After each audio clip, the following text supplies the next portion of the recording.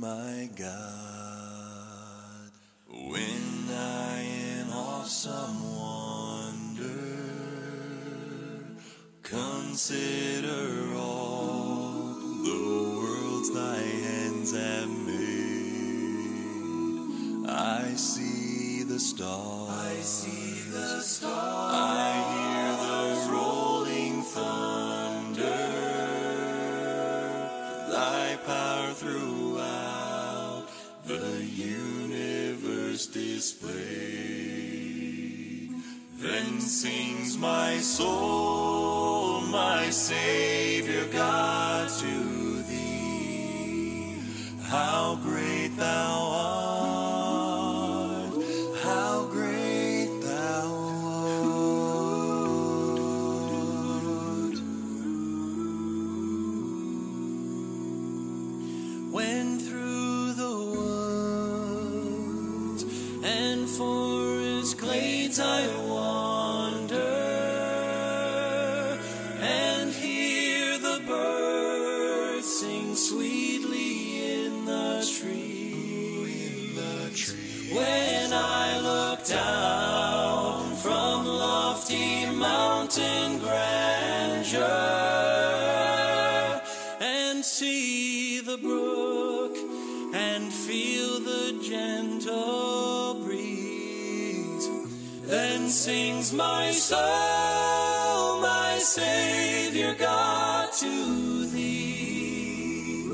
How great thou art, how great thou art. Then sings my soul, my Savior God, to thee. How great thou art, how great thou art. It is well with my soul. It is well with my soul. When Christ shall come with shout of acclamation and take me home, what joy shall fill my heart. Then I shall bow in humble adoration and then proclaim, my God, how great thou art. Then sings my soul, my Savior God, to thee.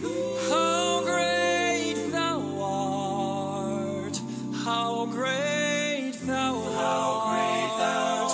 Then sings my soul, my Savior God, to thee. How great thou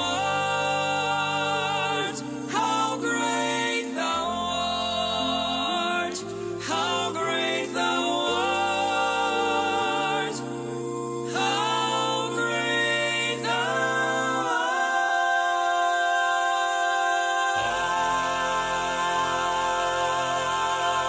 art.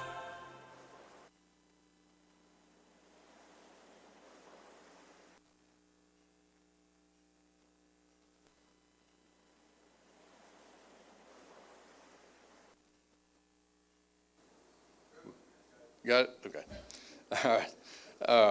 You're going to be on the church page, Church Bibles, page 1345. Page 1345 is going to be Ephesians 4, so we're going to begin today in our reading.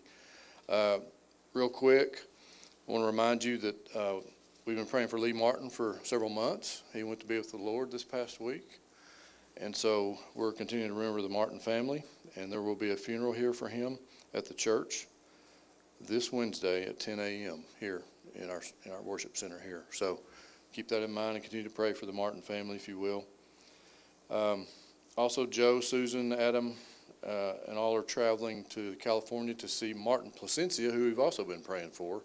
Going to go see his parents, and they've got a long journey on their hands, so we'll pray the Lord take them over there and that they'll find Martin whatever God's doing, maybe Martin he'll get to visit with Martin. And also, I just, talking to Bob earlier, I just feel like we need to continue to leave Nicole on our prayer list. Just pray that God will continue to work and to heal Nicole in these places that, those illnesses that she has. So anyway, we'll keep her on the prayer list. So we're going to be today in Ephesians 4, verses 1 through 6. It's, of course, in Paul's letter to the church at Ephesus. I, therefore, the prisoner of the Lord, beseech you to walk worthy of the calling with which you were called, with all lowliness and gentleness and long-suffering, bearing with one another in love, endeavoring to keep the unity of the Spirit in the bond of peace. There is one body, one Spirit, just as you were called in one hope of your calling. One Lord, one faith, one baptism, one God and Father of all, who is above all, and through all, and in you all. Amen. Let's pray. Father, we bless you as a praise for your reign on our land, Lord Jesus. What an amazing thing, how you can change the world around us with your blessing of rain. We thank you for that, Lord. We've been wanting and needing, and Lord, you knew all along, we knew you had the day marked that you would begin to allow the clouds to bring us rain. So we bless you. We pray, God, if there's something to be learned in all that, Lord, I pray you would help us to know, Lord Jesus, what you would have us to learn through that period of drought, and now to see your blessing come to fruition. Lord, we continue to pray for the Martin family, and we pray, God, that you would give them strength and peace that only can come from you and your Holy Spirit, Lord Jesus. We pray that you would give them assurance that Lee had made things right with you, and that he is in fellowship with you in glory now as we continue to pray. We pray for the ones that remain. Lee is in glory. We pray for family who is saying goodbye, and we pray for strength as they get through this difficult time of saying farewell to Lee. We pray for the Placencia family, Lord, as they travel to see family. I pray, God, for their journey, for their vehicle. In every way, I pray you would go before them and prepare ways that your name could be lifted up in their family as they get there. And, Lord, just bless their trip and time with their family. And we do pray for Nicole. We pray, God, that you continue to work in her life. And, Lord, as we do, pray that for each of us. Lord, we don't ever want to be done being transformed into more of who you are. We bless you. We thank you for this day, Lord Jesus, and we thank you for the place we have to come to worship. And as we minister as a church to the Martin family this week, I pray that all things be done to lift your name high, not only in this family, but in the world around us as we go through this week. We bless you. We thank you for this day. And I pray, God, that your Spirit would be welcome here and would reign and rule in our hearts today. In your holy name we pray. Amen.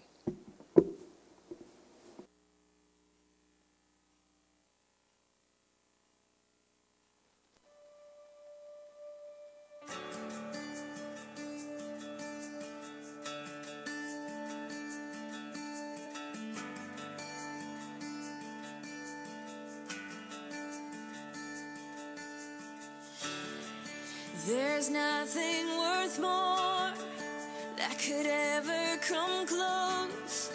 Nothing can compare. You're our living hope.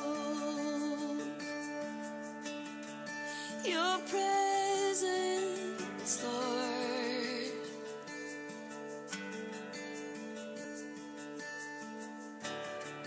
I've tasted and seen of the sweetest of loves, where my heart becomes free and my shame is undone.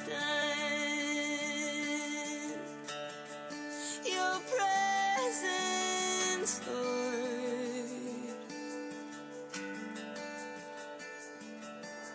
Holy Spirit, you are welcome here. Come flood this place and fill the atmosphere.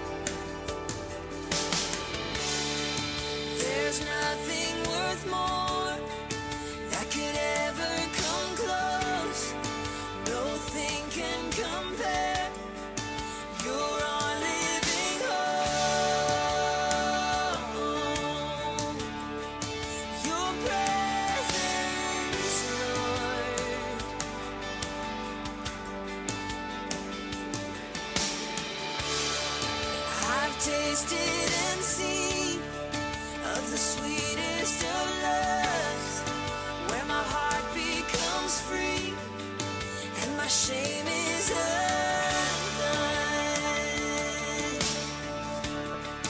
Your presence, Lord.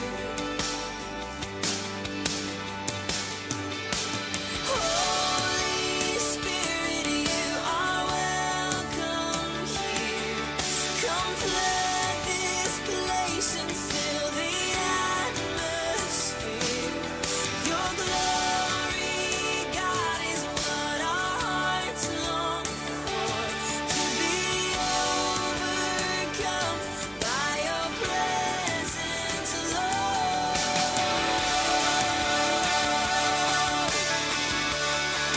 Your presence, Lord.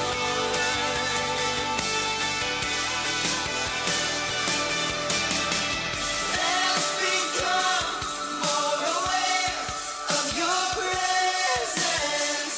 Let us experience the glory of your goodness. Let us become more aware of your presence. Let us experience the glory of your goodness. Let us become more aware of your presence. Let us experience the glory of your goodness. Let us become more aware of your presence. Let us experience the glory of your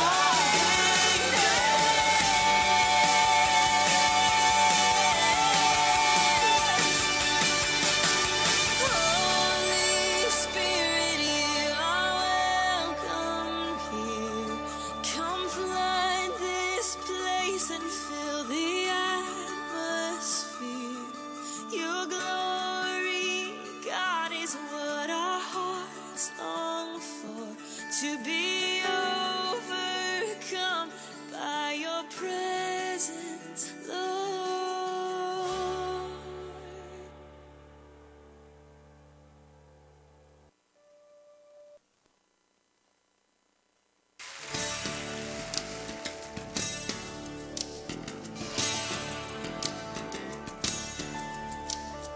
Nations will be flowing to Zion when they see the house of the Lord, running to his peaceful kingdom, shouting they lay down their swords.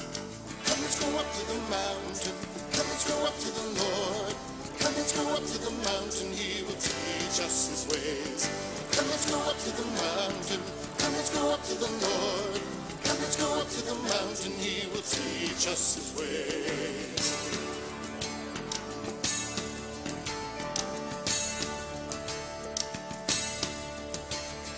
Wash us with the spirit of burning.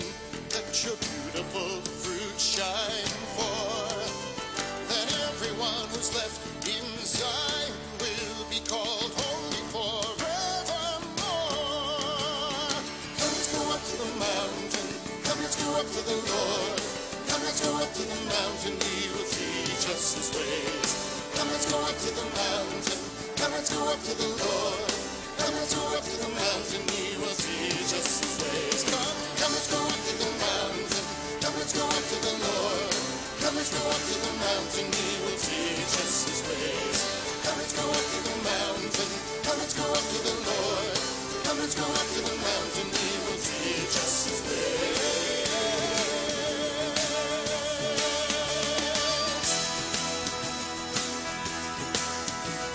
Arise and shake the earth so mightily. Send your glory all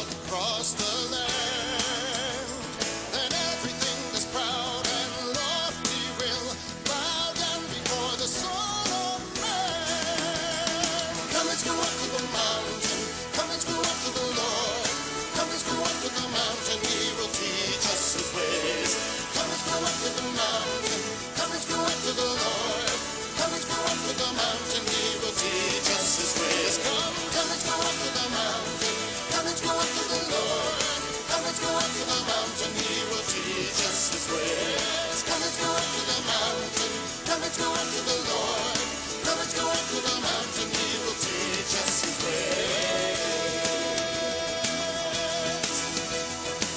Over all the glory, there will be a covering. Cloud and smoke all through the day, flaming fire all through the night. Tabernacle for the shade, shelter from the pouring rain. When the Lord is washed away, till the blood is a fire.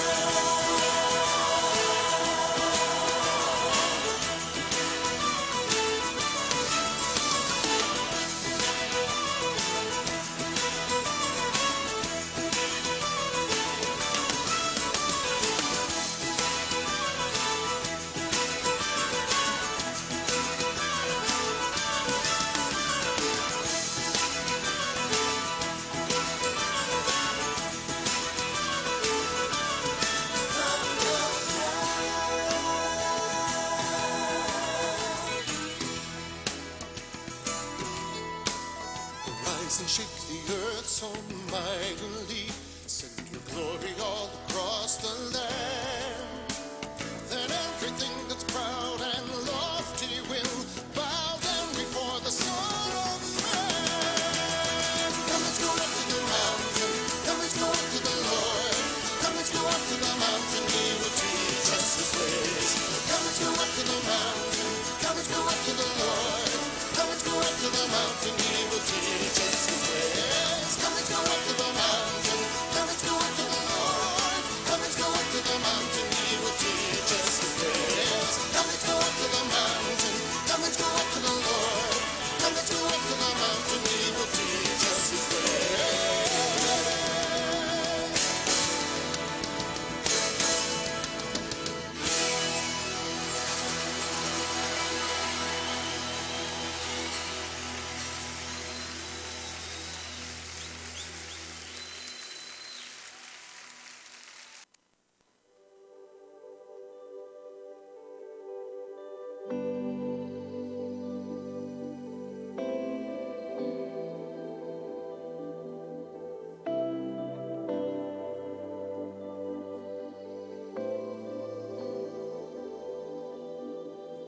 This is my worship, this is my offering. In every moment, I withhold nothing. I'm learning to trust you, even when I can't see it. And even in suffering, I have to believe it. If you say it's wrong, then I'll say no. If you say release, I'm letting go. If you're in it with me, I'll begin. And when you say to jump, I'm diving in. If you say be still, then I will wait. If you say to trust, I will obey. I don't wanna follow my own ways. I'm done chasing feelings. Spirit, lead me. Oh, Spirit, lead me.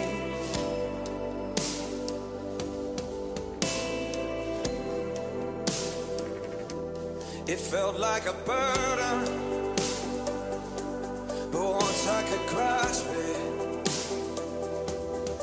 you took me further than I was asking. And simply to see you, it's worth it all. My life is an altar. Let your fire fall. If you say it's wrong, then I'll say no. If you say release, I'm letting go. If you're in it with me, I'll begin. And when you say to jump, I'm diving in. If you say be still, then I will wait. If you say to trust, I will obey. Teach me how to follow in your way. I'm done chasing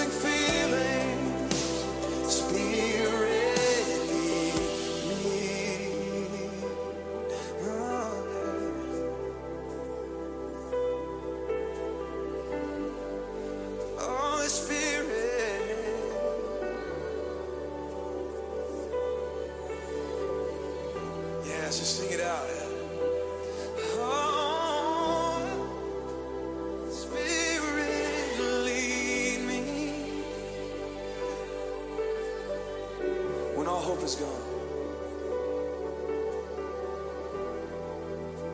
When all hope is gone and your word is all I've got, I have to believe you still bring water from the rock to satisfy my thirst, to love me at my worst. And even when I don't remember, you remind me of my word. I don't trust my ways, I'm trading in my faults. I lay down everything, 'cause you're all that I want. I've landed on my knees, this is the cup you have for me. And even when it don't make sense, I'm gonna let your spirit lead. I'm gonna let your spirit lead. I'm gonna let your spirit lead. I'm gonna let your spirit lead. Come on, let's sing it out. Here we go. Spirit, lead me.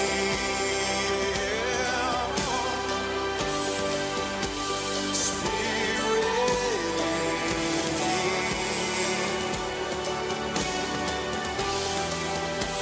Spirit, lead me.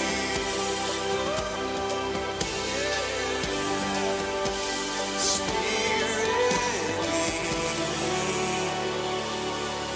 If you say it's wrong, then I'll say no. If you say release, I'm letting go. If you're in it with me, I'll begin. And when you say to jump, I'm diving in. If you say be still, then I will wait. If you say to trust, I will obey. You're the only truth, the life, the way. I'm done chasing feeling. Spirit, lead me. Yeah, yeah. Oh, Spirit, lead me.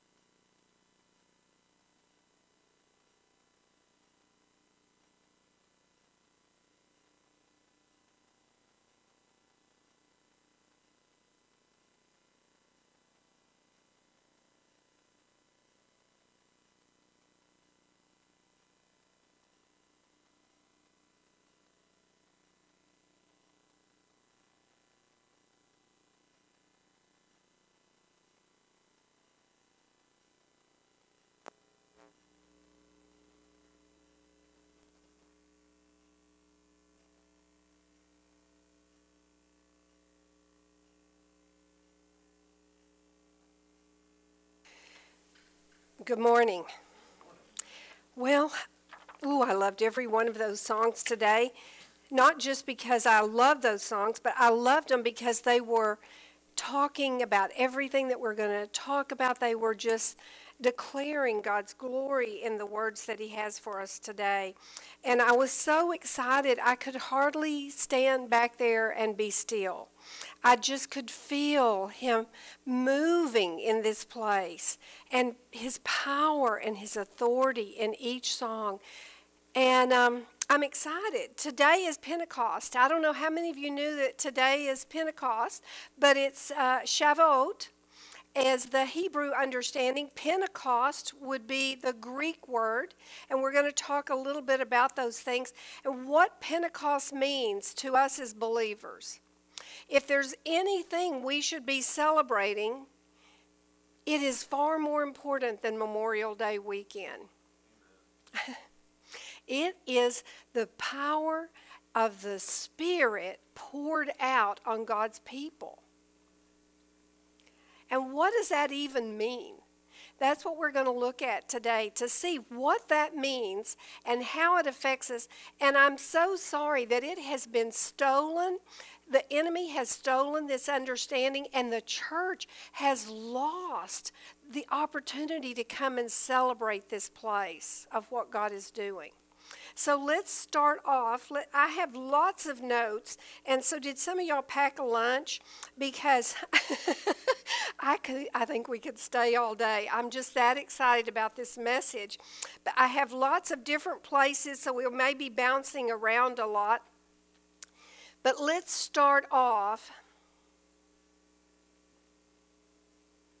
Let's start off in Leviticus 23, and it's going to be on page 139.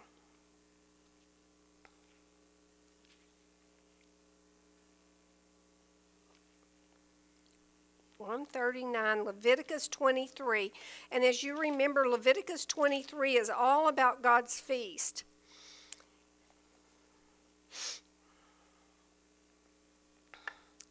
So we're going to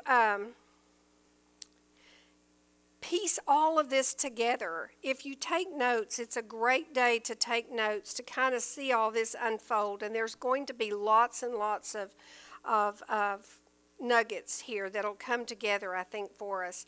So one of the things we always talk about this, but I think it is so important. We can't lose sight of what is said in Leviticus 23, verse 1. And it says, "And the Lord spoke to Moses, speak to the children of Israel, and say to them, the feast of the Lord, which you shall proclaim to be holy convocations, these are my feast." These are my feast. It is so challenging for most believers to understand why we should be celebrating the feast, because most people believe these are the Jewish feast. These are not the Jewish feast. These were given to the Jewish people. These were actually given to the children of Israel. But I thought about it a few years ago, and it's as if God said, "Deb, I want you to go in and teach this congregation about my feast." It doesn't mean that these feasts are only for this congregation. Do you understand that? It means that He wants you to know this, but He wants others to know this as well. And so that's what's going on, is Paul is actually teaching these things that the Lord says to the children of Israel, but not just for the children of Israel. In fact, Paul says these things were given as an example to us.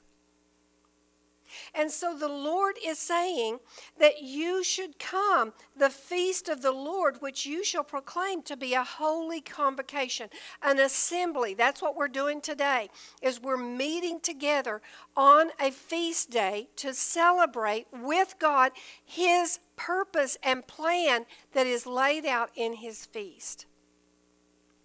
So these are His feast, and we are certainly called to keep them. So let's jump down to verse 15. The first part talks about, Passover, unleavened bread. and first fruits. But starting in verse 15, it says, "And you shall count for yourselves from the day of the Sabbath, from the day which you brought the sheaf of the wave offering, 7 Sabbaths to be completed. Count 50 days to the day count 50 days to the day after the 7th Sabbath. Then you shall offer a new grain offering to the Lord. You shall bring from your dwelling 2 wave loaves of 2/10 of ephah, and they shall be of fine flour. They shall be baked with leaven. They are the first fruits to the Lord. And you shall offer the bread 7 lambs of the first year without blemish, 1 young bull and 2 rams. And they shall be as burnt offerings to the Lord, with the grain offering and their drink offering, and an offering made by fire for a sweet aroma to the Lord. Then you shall sacrifice 1 kid of goats as a sin offering, and 2 male lambs for the first year as a sacrifice peace offering. And the priest shall wave them with the bread of the first fruits, with a wave offering before the Lord with the 2 lambs. They shall be holy to the Lord for the priest. And you shall proclaim on the same day that it is a holy convocation to you. You shall do no customary work on it. It shall be a statute forever in all your dwellings. In all your dwellings throughout your generations. Forever. This is supposed to be a forever feast. Now, sometimes people get bogged down in all of the offerings, so it says come and bring these offerings, and we don't bring those kind of offerings anymore because there's not a temple. So you can't bring a grain offering, and you can't bring a drink offering, and Jesus was our sin offering, and so he has fulfilled that. And he's also the burnt offering. So when it talks about bringing a lamb, Jesus is always the lamb. And but some of the other offerings, I believe, will one day happen again when the temple is restored on Mount Zion and Jesus reigns. I think we will go up to the temple and to the tabernacle. And we will tabernacle with the Lord there. But we taught on some of these offerings a while back, several years ago, so we're not going to get bogged down in those today. I want us to talk about a couple of other things, but a couple of things I want to point out to you. That it says that this day, the way you get to this day is you start with the day, it says that the sheaf of the wave offering, that you brought the sheaf of the wave offering. So if you remember, we celebrated Passover. We walked through unleavened bread and honored unleavened bread. And then we came to first fruits. And that's the day Jesus was raised, was on first fruits. He's our first fruits. And Bill always graciously brings us some of his harvest, and we wave it before the Lord as the priest did. Hold on just a moment. Excuse me. I think I got too excited. And okay, so from that day, that is the day it's talking about. From that day, from the day of first fruits, Jesus was raised. It says then you count 7 Sabbaths, or 50 days, and then the day after the Sabbath. So he's basically saying you count 7 Sabbaths, and then the day after that is going to be Pentecost, and it will be 50 days. So Pentecost is always going to be on a Sunday, on the first day of the week. It's going to always be there because he has counted 7 Sabbaths and then the day after. Now, a couple of things, if you're writing things down that you're going to want to remember, is this 50 days is significant. 50 is an enhanced understanding of 5. So you take the 5, and what 5 means in God's numerical understanding is grace. So this 50 is an enlargement of understanding of His grace. So I want you to think about that as we celebrate today, that this is an enlarging place of His grace that we're going to see. But it also means gift. And so in this place, you can also see that it is a gift. Now, another place I want you to look at is in verse 17. It says that you're going to bring 2 loaves and to wave them before the Lord. So 2 loaves. These are representing 2 loaves today. And so the priest would come at Shavuot, or Pentecost, and they would wave the loaves that have been made before the Lord as the first fruit offering. And I want you to hang on to these 2 loaves because God's going to help us to see what they represent. I think they represent several different things, so we'll talk about that throughout the message today. But I want you to remember the 2 loaves.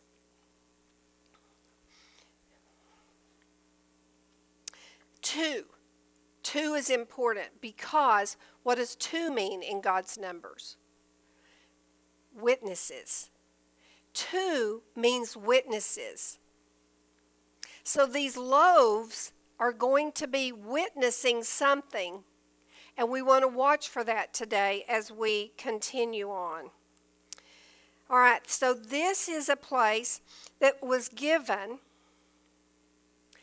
that Moses received and was given to the children of Israel 50 days after they came out of Egypt and crossed over. What I want you to remember is that the children of Israel came out of Egypt on Passover, and then they crossed the Red Sea to the other side on first fruits. You see, God is so detailed. He wants us to grab hold of these things. So they were brought out on Passover, and then they're traveling, and then they cross over to the other side on first fruits. And then 50 days from that, they would celebrate Shavuot. So let's go back and let's turn to John 20. It's on page 1250.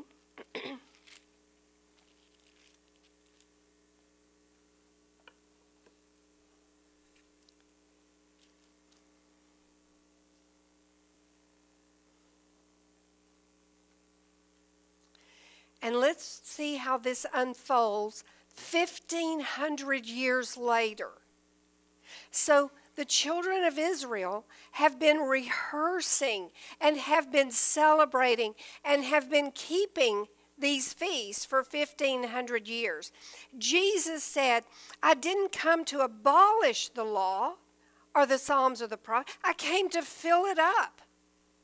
And so in today's message, you're going to see how he filled up this place. And so he died on Passover. He was buried on unleavened bread.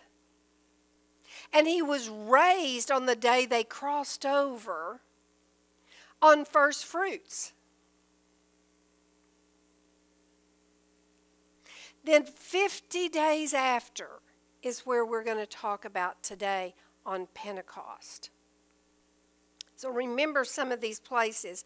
So Jesus, we're in John 20, verse 22.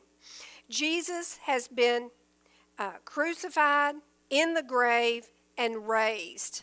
Okay? So this is on the evening of first fruits, is where we're going to read in verse 22. And, I love this little place. You'll remember this place. The disciples are all gathered together, and they've got the doors all shut, and they're really nervous about what's going on. Jesus has been crucified. They don't know that he is, what things are going to happen to them. They have understood that Mary has gone to the tomb. She has seen that he's risen, but everybody's just a little nervous about how things are. So they are in this upper room, or in this room, and all the doors are shut. And then Jesus just appears in the room. I love this. One of my favorite stories in the Bible. Because if we were all just sitting right here and Jesus just walked through that corner, all of us would be a little unnerved, right? I mean, we would be, wow, whoa. And so I think how they must have been. They were already a little edgy. And this happens, and I love it. Jesus comes in verse 21. And he says, peace to you. As the Father has sent me, I also send you. He's just going, now listen, peace. I've got a lot of messages to tell you about. And the Father has sent me, and I'm going to send you out. I just love that place. And then he says in verse 22, and when he had said this, he breathed on them. He breathed on them, and he said to them, receive the Holy Spirit. Well, the understanding of the Holy Spirit is what they understood comes from their understanding of the Old Testament. And we've talked about this for years, is that what we read in the New Testament and what our understanding is today in these terms has to be defined by the Old Testament. So today we're going to look at how this was defined. But for now, I want you to understand this word is ruach in the, am I saying that correctly? Ruach. And it's kind of a ruach, really. And what I love about that is when I kind of understood about this, I can see it means wind. So I want you to say that, ruach. And you can just, you can feel the breath, the wind coming out. And so he is speaking to them, and he is saying, receive this breath, this wind of the God, this holy wind, this holy breath. And Jesus is breathing his breath, the Holy Spirit, into them. I want you to know that I believe with all my heart that this is salvation right here. When you come to a place of when you make Jesus Lord of your life, I believe that he breathes into you everlasting life. But it says receive. Receive it. Receive it. I want you to hold on to that. So I believe that what we're seeing here is the disciples at this point. They had been walking with Jesus. They had learned about Jesus. They had come to know that he was, in fact, who he said he was. He was the Messiah. They had seen him do signs and wonders, and they had seen him open their understanding to the Old Testament, but they had seen him die. And they've now seen him raised. He is the Messiah. He has become real to them. It's exactly what has to happen to us when we are saved. Jesus has to become real. So at this point, he's real. And Jesus says, now, receive the Holy Spirit. Now turn with me a couple of pages or one page over to Acts. It's on page 1252 to Acts 1.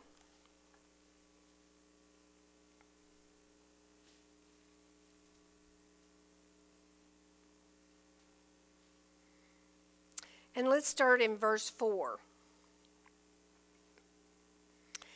And it says, and being assembled together with them, he commanded them not to depart from Jerusalem, but to wait for the promise of the Father, which he said, you have heard from me. For John truly baptized with water, but you shall be baptized with the Holy Spirit not many days from now.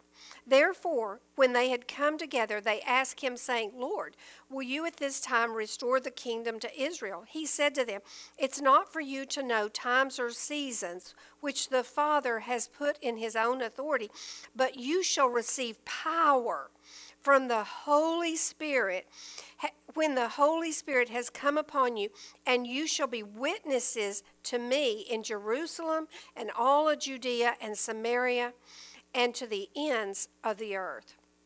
So Jesus is with them. He's breathing on them. And then he tells them, and you could find this in Luke 24, I believe. I'm not sure exactly where this verse is, but it's in Luke 24 somewhere. And he tells them, he says, go and wait in Jerusalem until you receive the promise of the Father. The Holy Spirit. He says, wait until you receive the Holy Spirit. They're going, wait, Jesus, we already got that just a minute ago, so now why are you telling us to go and wait? It's confusing to us, but I don't think it was confusing exactly to them. I don't think they knew how it was going to unfold, but I think they had some ideas beyond where we do today. So Jesus says you will need to go and wait in Jerusalem for the promise of the Father. The first question we might have is, what is the promise of the Father? So I want you to put your marker here. We're going to come back to this in just a minute. And I want to go to Ezekiel 36. It's on page 1000.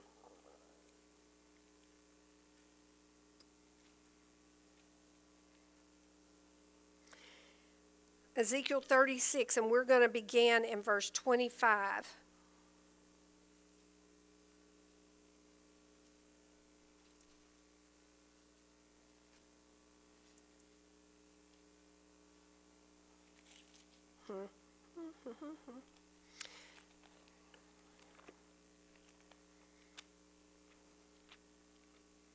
All right, while you're there, just hold that with your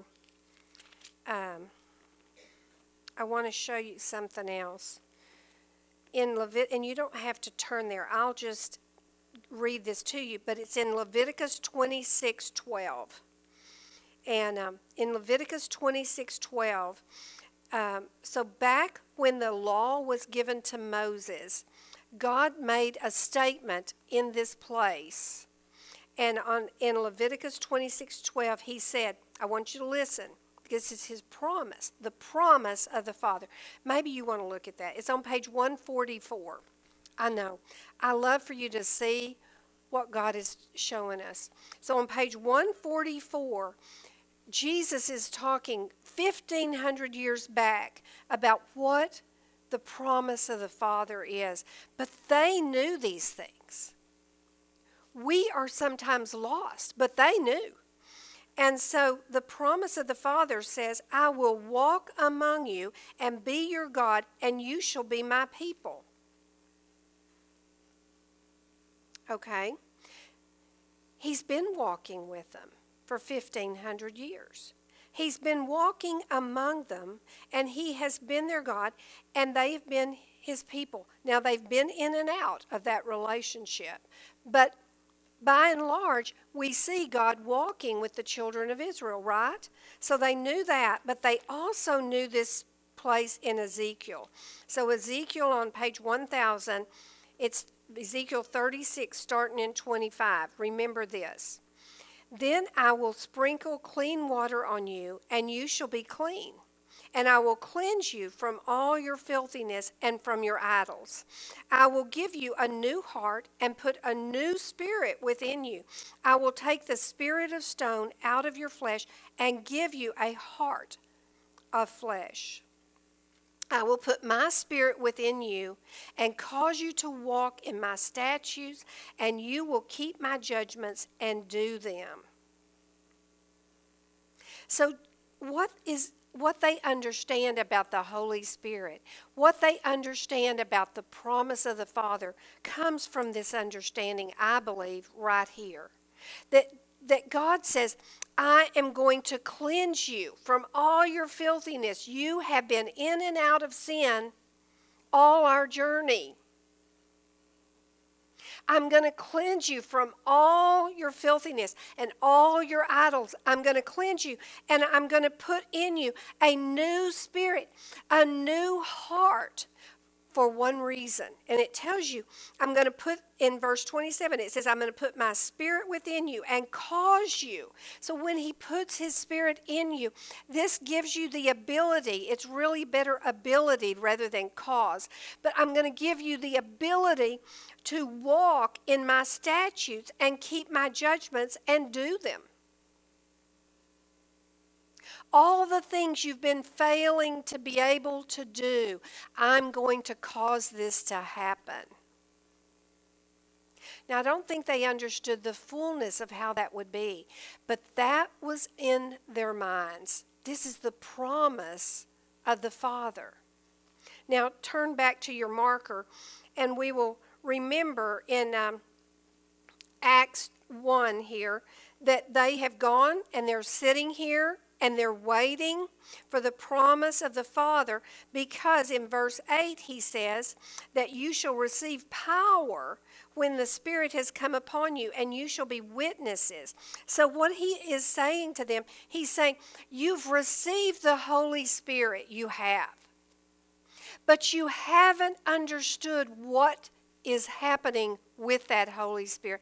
What the Holy Spirit is doing inside of you, you haven't understood all of it yet.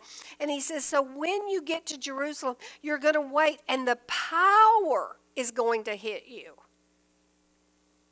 I believe with all my heart that we see today, and I hope this will change your life today, but we see a large group of believers, of Christians, that are faithfully loving Jesus and walk in no power. Does anyone understand that? Yes. So Jesus sends them, and they go, and now let's read in across the page here. And well, in verse 13 it says that they're in an upper room, and they go and they stay there, and they're in one accord. And then verse 15 tells us that there were 120 people in that room. Okay? And they were there, and then it says, by the way, right there it says in verse 14, it says they continued in one accord in prayer and supplication. So important. Because what you find is that 120 of them are sitting in a room, and they are begging God for the Holy Spirit to come and bring them power.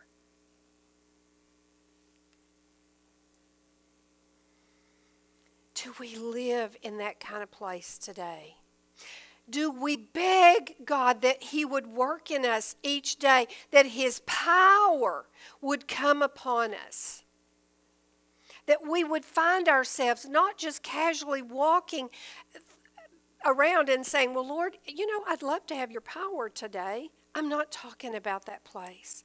I'm talking about being in this place where you're bowed before him and your heart is crying out, and you say, Lord, I want to be your witness.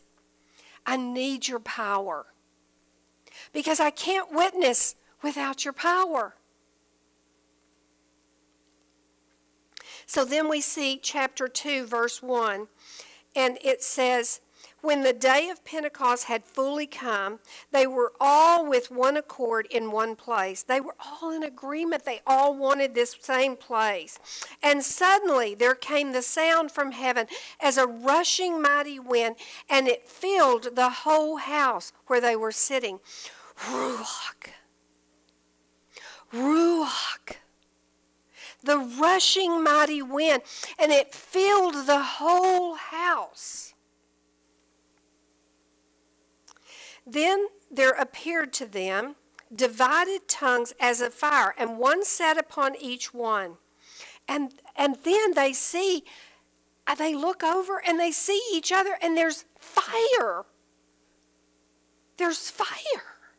How can that be? But how can the rushing wind be?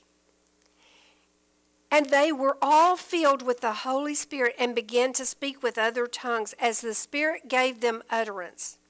And there were dwelling in Jerusalem Jews, devout men from every nation under heaven. And when this sound occurred, the multitude came together and were confused because everyone heard them speak in their own language. So now they're speaking in languages they don't even know how to speak. So Raul, if I come in one day and I am speaking fluid Spanish, you're going to say the Holy Spirit has gotten a hold of that girl and has given her this language. Yes. That's how it would be. And they marveled that this was happening this way. Now I want you to look on down. Let me see. Verse 12. It says, so they were all amazed and perplexed, saying to one another, whatever could this mean? Others mocking said, they are full of new wine. They are full of new wine. You can't put the old wine in the new wineskin. It will burst. But the new wine, they're full of the new wine. But Peter, standing up with 11, raised his voice and said to them, men of Judea and all who dwell in Jerusalem, let this be known to you, and heed my word. For these are not drunk, as you suppose, since it's only the third hour of the day. He says, you think they're drunk on new wine. They do have new wine, but it's not what you're thinking. It's the Holy Spirit has been poured into them, and they are immersed in the Holy Spirit. They are drunk on Jesus. Now, it's interesting to me because all the people standing around thought they were intoxicated, even though it was 9 o'clock in the morning. So they were acting a little different. Does the Holy Spirit ever grab hold of you and you just want to sing and dance or jump around? That's where I was this morning. I thought, man, I just want to run down here. I want to be closer to wherever you are, Lord. I know your presence is everywhere, but I want you to see my heart that I want to come forward to you. I wanted to dance. I'm just not very good at that. But in my bedroom, I love to dance before the Lord. It's a wonderful place. And I love the Jewish people because they do dance and they do know how to celebrate much better than we do. And we could take a lesson from that in how to dance before the Lord. So I want to share with you just a couple of places from the Old Testament. But before we go there, I want to go back to John. No, I want to tell you one other thing. I'm sorry. So many things. They're in this upper room. They're waiting on this place for Jesus. And what I don't want you to forget, because this is going to be so important today, is what is on their mind, is what the promise of the Father looks like. But the other thing is that's on their mind is why they're there. They're celebrating Shavuot, Pentecost. They're celebrating it because it's in the law, and they're supposed to be coming and celebrating it. And what they're celebrating about Shavuot is that the law was given to Moses on this day. So the law was given 1,500 years before Pentecost. Moses goes up on the mountain, do you remember? And I think we can look at that. Let's just look at that. It's on Exodus 19, verse 82.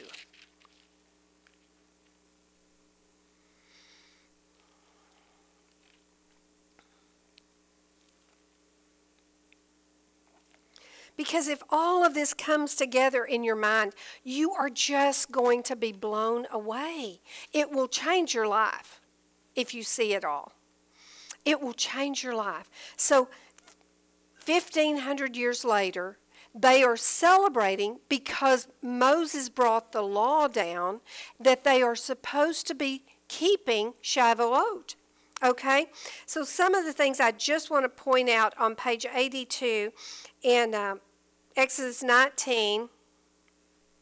Let's look at verse 3. It says, and Moses went up to God. So Moses has gone up to the mountain, and the Lord called to him from the mountain, saying, thus you shall say to the house of Jacob and to the children of Israel, you have seen what I did to the Egyptians, and how I bore you on eagle's wings and brought you to myself. You've seen miracles. I know you've seen him before. I know you have. And they had too. Now therefore, if you will indeed obey my voice and keep my covenant, then you shall be a special treasure to me before all people from all the earth, for all the earth is mine. And you shall be to me a kingdom of priests and a holy nation. These are the words which you shall speak to the children of Israel. So he's saying, you tell them these things. And then if you go on down in verse 9, it says, and the Lord said to Moses, behold, I come to you in the thick cloud, that the people may hear when I speak with you and believe you forever. And so he tells him, he says, I'm going to come and I'm going to talk to you in this thick cloud. And then verse 10, he says, you go tell them that they've got to be washed. They've got to be consecrated. They've even got to wash their clothes. They have got to be cleansed to come before me. And so they go, and then on the third day, they're going to come up to the mountain. And it says in verse 13, not a hand shall touch him, but he shall surely be stoned or shot with an arrow. Whether a man or beast, he shall not live. When the trumpet sounds long, they shall come up near the mountain. So he's saying, when you're ready, don't touch anything. Don't touch anything. Be cleansed. And when you hear the trumpet sound, go up the mountain. And then it says, verse 14, and Moses went down from the mountain to the people and sanctified the people, and they washed their clothes. And he said to the people, be ready for the third day. Do not come near your wives. He said, listen, don't even be doing these things right now. You have got to have this. You're coming for your first meeting with God. Then it came to pass on the third day in the morning that there was thunderings and lightnings, and a thick cloud on the mountain, and the sound of the trumpet was very loud, so that all the people who were in the camp, Moses brought the people out of the camp to meet with God, and they stood at the foot of the mountain. And the Mount Sinai was completely in smoke, because the Lord descended upon it in fire. Wow. You see, they remember all these things. You remember, they're talking to their neighbor and they're saying, you remember 1,500 years ago when the law was given at this very same day and this very same time, and Moses went up and met with God, and then he came down and he said, y'all are going to meet with God. And there's going to be black smoke, and there's going to be a shaking, and there's going to be fire, and there's going to be stuff happening. Thunderings. They remembered all this, and now they're seeing signs and wonders again happening. This is what they're thinking about. This is what's going on. This is what is in their understanding. Is that 1,500 years ago, God on a mountain came down to meet with his people and talked with his people. Pentecost, the promise of the Father, is God not only meets with his people, he indwells in his people. And it's the promise that not, as we're going to see in the Old Testament, not just with individuals as God came down and used those individuals and his Spirit was on those individuals, but rather all people are now in a place where, that's why it says 120 people. It's a picture of everyone who wants desperately to receive the power of the Holy Spirit can meet with God in this place, that he indwells in you and you can walk in power and authority for his purpose to be his witness. I want to show you something on John 4. Look on page 1224.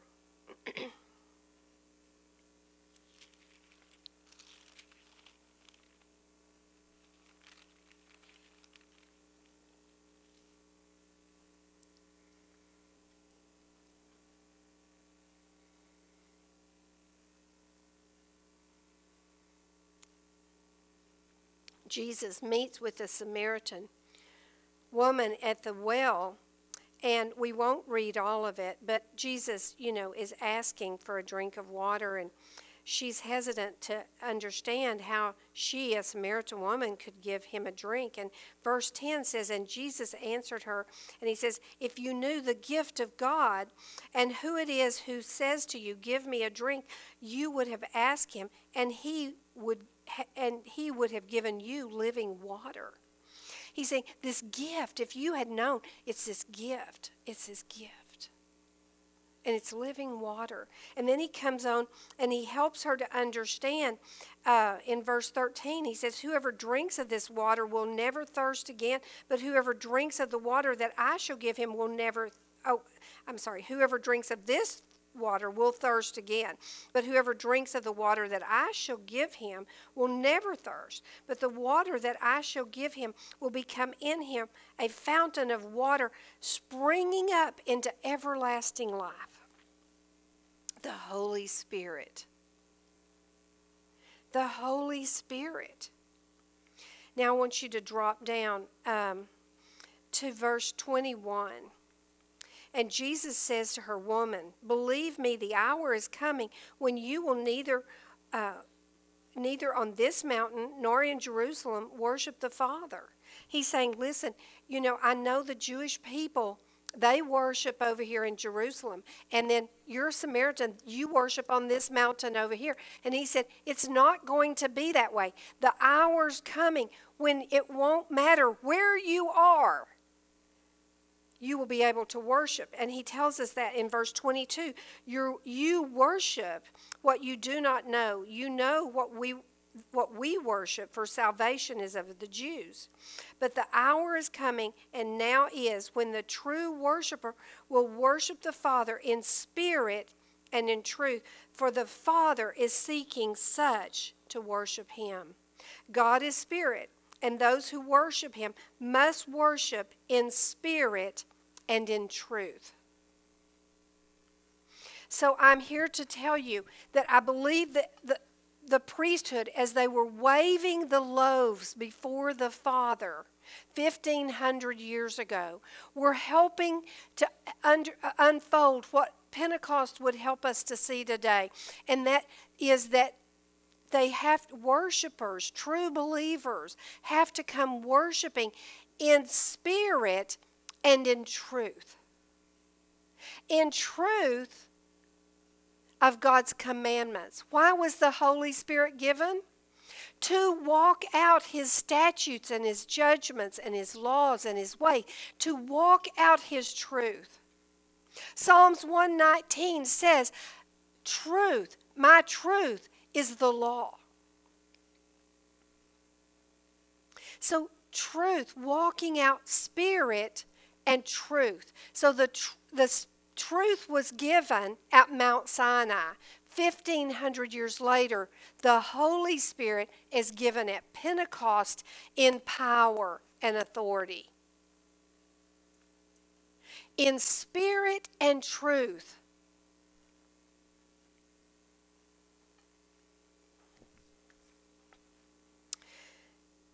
I want to take you quickly through a couple of Old Testament understandings about the Spirit, because I think it can give us what they believed and what we need to believe today that sometimes has been stolen.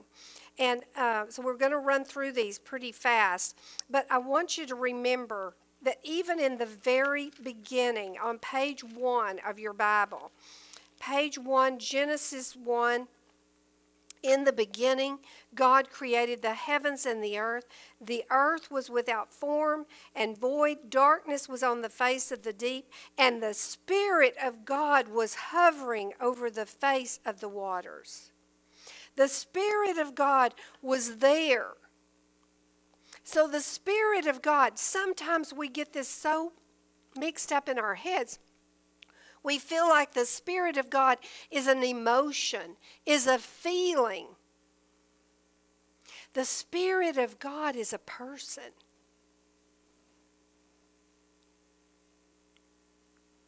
So when God breathed on the disciples, the Holy Spirit came into them.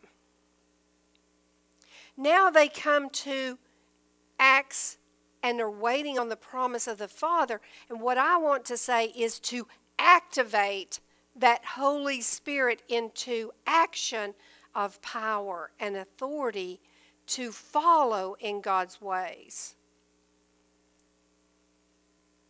Receive it. But he didn't breathe into them an emotion, a feelings. No, he breathed into them himself. The Father, the Son, and the Holy Spirit are all three people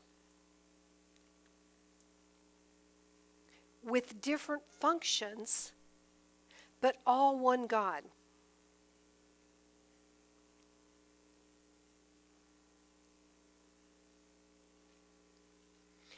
Turn with me to Numbers 11. It's on page 165.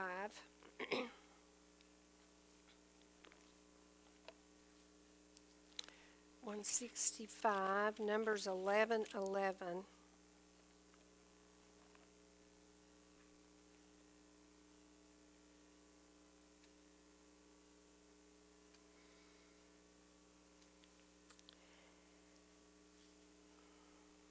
So Moses has been leading the children of Israel out of captivity, and now they're in the wilderness, okay? And so picking up in verse 11, it says, So Moses said to the Lord, Why have you afflicted your servant? And why have I not found favor in your sight, that you have laid the burden of all these people on me? He is chewing out the Lord, which, I don't know, has any of you ever done that? I've actually done that. I'm not proud of it. It wasn't how you're supposed to, but I was in a very frustrated place, and that's exactly what I did. I chewed out the Lord, but I later came in repentance and said, Lord, I'm sorry I did this.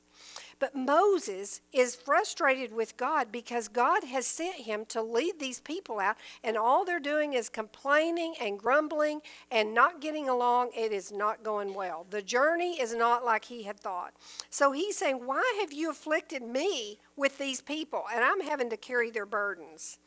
And then verse 12 said, Did I conceive all these people? He said, I didn't birth all these people. Did I beget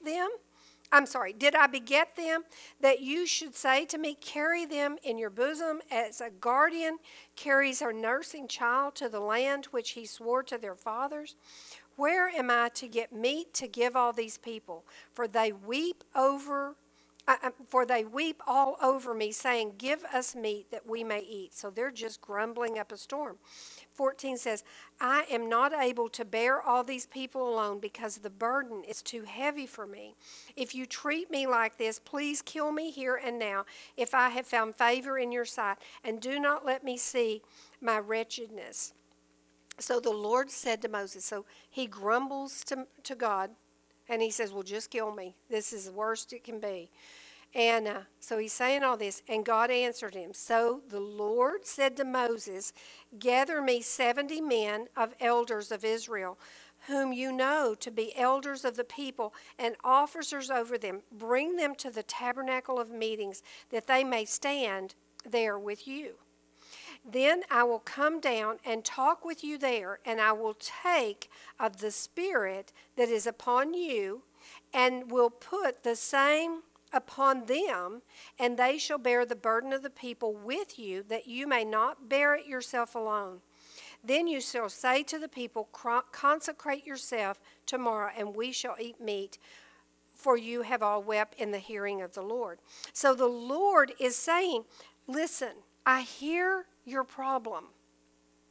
So get me 70 men, gather them up, bring them there with you, and the same Spirit that has anointed you to do what I needed you to do, to lead out these children and to continue leading them, I'm going to give you some more people to help you carry the burden, and I'm going to put the same Spirit upon them to do the work I need them to do. So right here in the Old Testament, we see the Holy Spirit is working out God's purpose. Do you see that? And let's go down to verse 25. It says, "Then the Lord came down in a cloud and spoke to him and took of the Spirit that was upon him and placed upon the 70 elders. And it happened when the Spirit rested upon them, they prophesied, although they never did again so." And then so they do go down and prophesy. Let me see where that. So going on, it says, "But 2 men had remained in the camp, and the name of them was Eldad, and the name of the other one was Medad, and the Spirit rested upon them, and they were among those listed, but who had gone out to the tabernacle, yet they prophesied in the camp." So they didn't even go out, and yet they started prophesying by the Spirit. "And the young man ran and told Moses," he said, "this is all happening." And in verse 29, Moses says, "Then Moses said to him, are you zealous for my sake? Oh, that all the Lord's people were prophets, and that the Lord would put his Spirit upon them." And he is saying, oh my goodness, this is awesome. So the first thing that we see is that the Spirit is given to help release us from burdens. The Holy Spirit, one of its purposes is to release your burden and to keep you from working out things in your own manner, in your own ways. That you can have the Holy Spirit guiding you and directing you and doing what is right rather than working in your own way.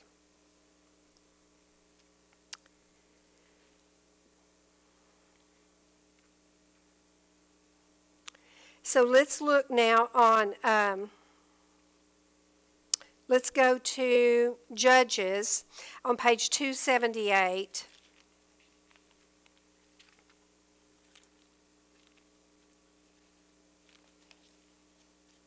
Judges 3.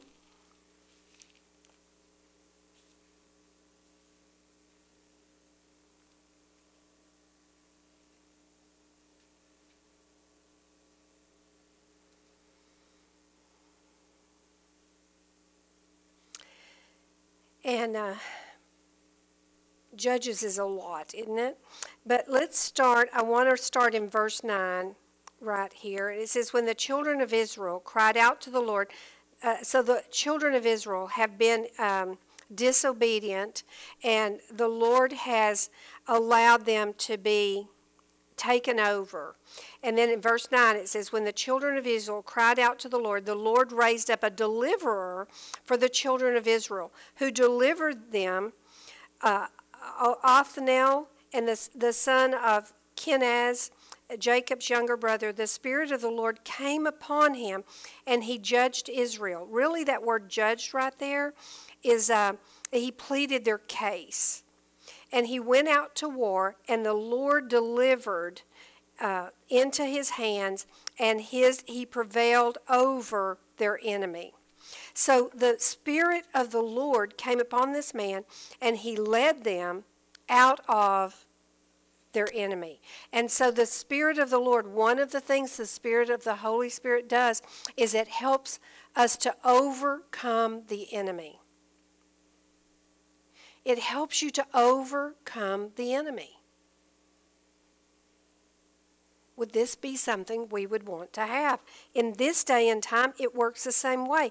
God wants you to be fighting in the battle, but He doesn't want you to do it by yourself. He wants to bring in some more with His Spirit on it and give you a power and authority to overcome the enemy.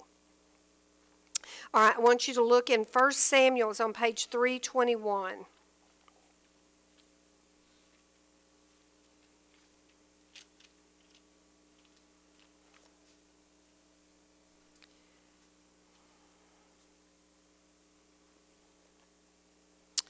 First Samuel 3:21. Starting on page 320, starting in chapter 10, verse 1, says, Then Samuel took a flask of oil and poured it on his head and kissed him and said, Is it not because the Lord has anointed you commander over his inheritance? So what's going on right here is Samuel has come and he's pouring this oil and kissing Saul, who's going to become King Saul, and anointing him to be king over God's people. Now I want us to jump down to verse 5. It says, After you shall come to the hill of God where the Philistine garrison is, and it will happen when you have come there to the city that you will meet a group of prophets coming down from the high place with a stringed instrument, a tambourine, a flute, and a harp before them, and they will be prophesying. And when the Spirit of the Lord will come upon you, and you will prophesy with them and be turned into another man. So what he is saying is that when the Holy Spirit comes upon you, you're going to see these people that are prophesying, and what they're doing is they're rejoicing and dancing and celebrating who God is in their life. In fact, this word prophesying is a great understanding for us to grab hold of, because prophesying right here actually means in an ecstatic state of mind, in a just so excitable and led by the Spirit to speak as God directs, to be led by the Spirit, but to be excited for what God is doing inside of you, just ecstatic, that they were dancing and coming, and not, sometimes we think, as a Christian, we just kind of be real reserved and real quiet. That is not what this means. That means they were dancing and excited about the things that they knew God's Spirit was with them, and they were being led to do whatever He was doing. And then it says in verse 6, we read, And the Spirit of the Lord will come down upon Saul, and he will be, and it says, and you will prophesy with them. You'll be dancing and singing, and you'll know the things of the Lord. You'll give utterance to His words. You'll know what direction you're supposed to be doing, because the Spirit is on him. But what I want you to see here, it says, and he will be turned into another man. He will become a new creation. When the Holy Spirit comes in you, in power, it changes you into a new creation. Paul talks about this in Romans. We'll be studying it in a few weeks. But it makes you someone you're not. And that's what happened in the Old Testament as well. Let's read on. And let it be, when these signs come upon you, that you do as the occasion demands, for God is with you. So he's saying it will cause you to do whatever God is wanting you to do, because God is with you. You'll know it. And you shall go down before me to Gilgal, and surely I will come down to you to offer burnt offerings and make sacrifices of peace offerings. 7 days you will wait until I come to you and show you what you shall do. So the Spirit, the Holy Spirit, he's telling Saul, the Holy Spirit will show you what to do. He will guide you. And so it was when he had turned his back to go from Samuel that God gave him another heart. It's what the Holy Spirit does, gives us a new heart. And when they came there to the hill, there was a group of prophets to meet him, and then the Spirit of God came upon him, and he prophesied among them. So what does prophesied mean? Not just that he knew what God wanted him to do, and not just that he was saying what God wanted him to say, but that he was ecstatic because he knew that God was in him. But I want to show you one place that I want you not to turn over a couple of pages to 16. 1 Samuel 16 is on page 329.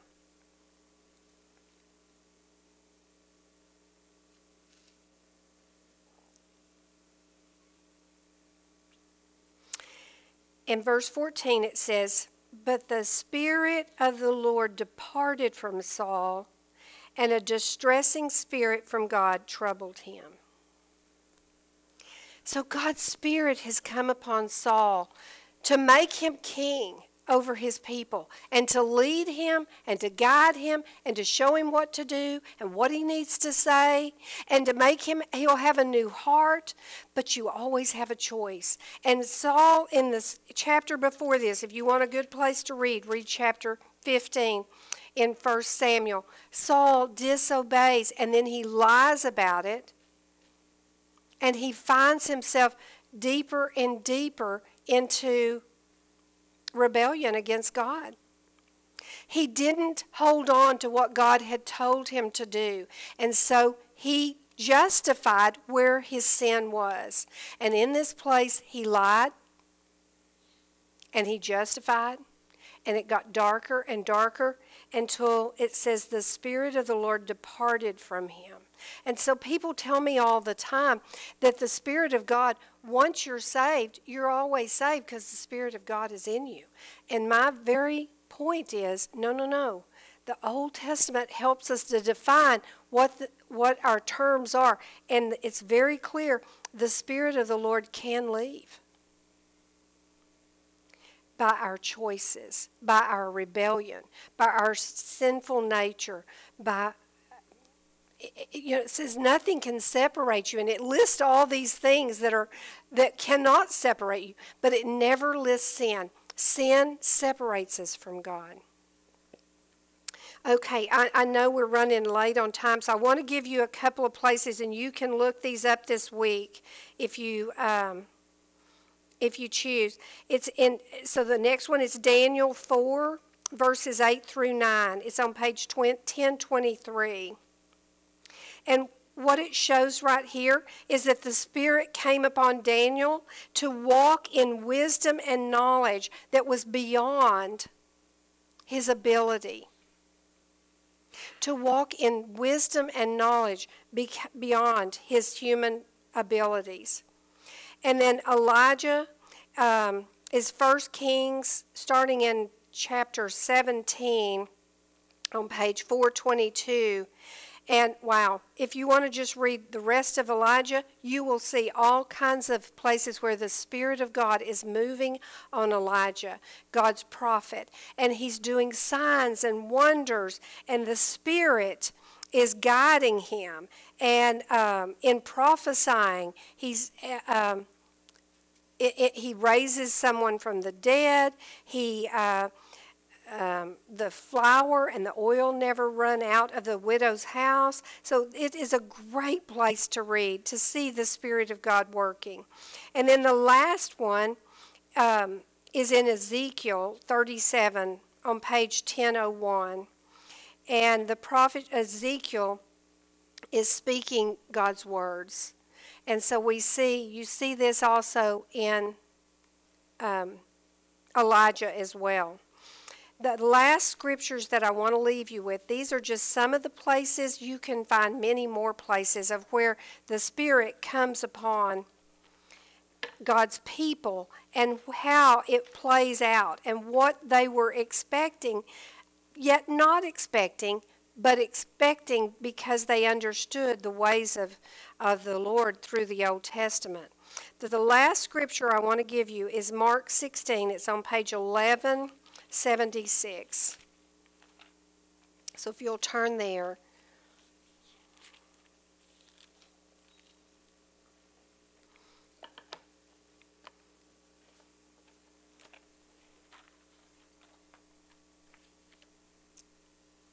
Starting in verse 15, Jesus is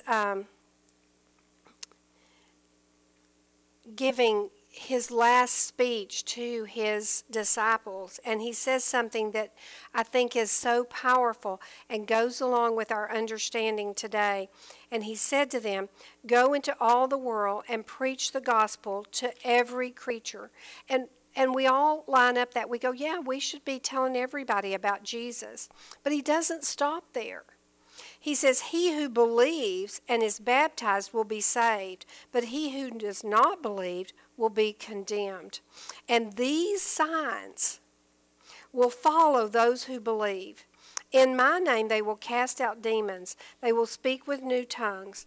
They will take up serpents, and if they drink anything deadly, it will by no means hurt them. They will lay their hands on the sick, and they will recover." So then, after the Lord had spoken to them, he was received up into heaven and sat down at the right hand of God. And they went out and preached everywhere, the Lord working with them and confirming the word through the accompanying of signs.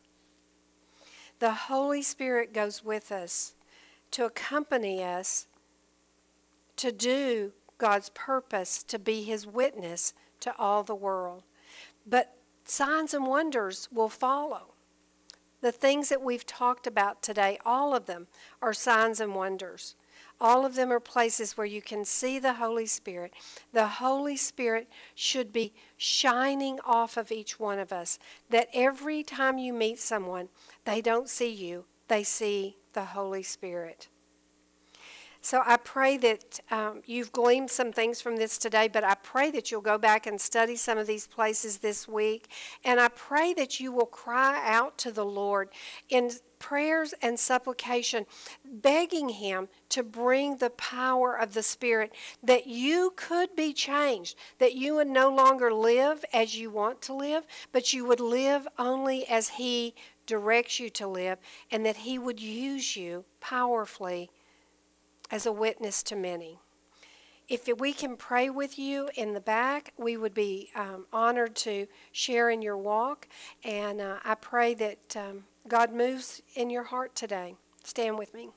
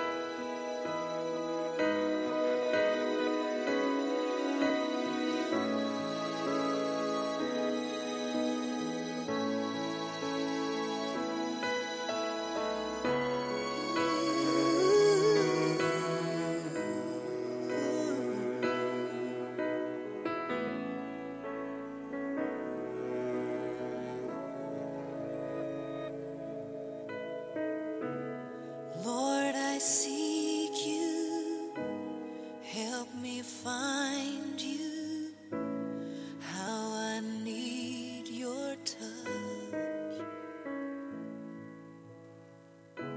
Find my dry and broken places, thirsty for your love.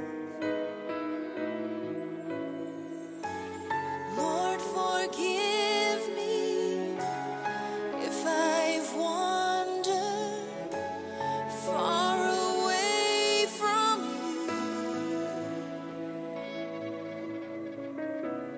You are all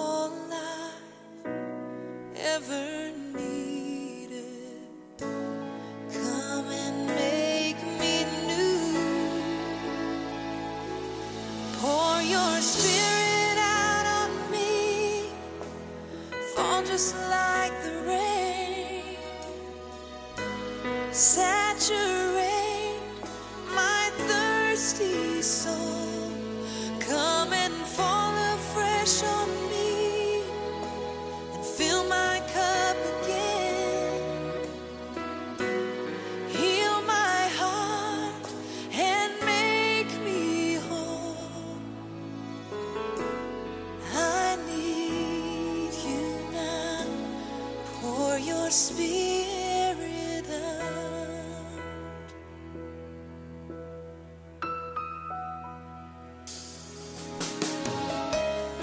Lord, I seek you. Help me find you. How I need your touch. Yeah. Find my dry and broken places. Thirsty for your love. Lord, forgive me if I've wandered far away from you. For you are all I ever needed. Come and make me new. Pour your Spirit out on me. Fall just like the rain. Saturate my thirsty soul. Come and fall fresh on me. Fill my cup again. Yeah. Heal my heart and make me whole. I need you now. Oh, I need you now. Yes, I do, Lord. I need you now. Like the desert needs the rain. I need you now. Oh, touch my heart again. I need you now. Oh, come, sweet Spirit. I need you now. Oh, I need you now. Oh, yes, I do, Lord. I need you now.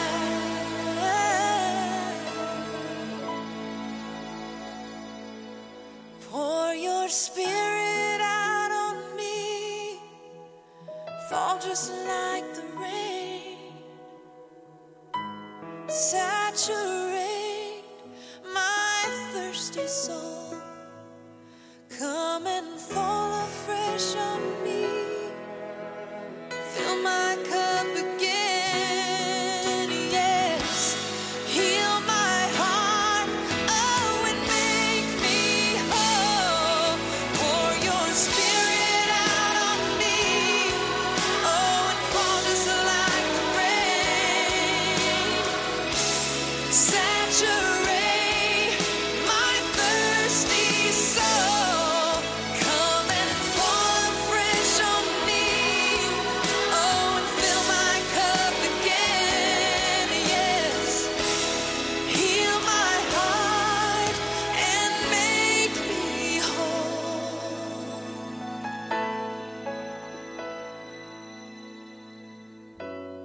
I need you now.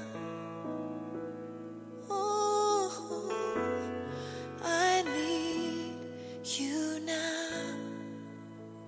Right now, I need you now.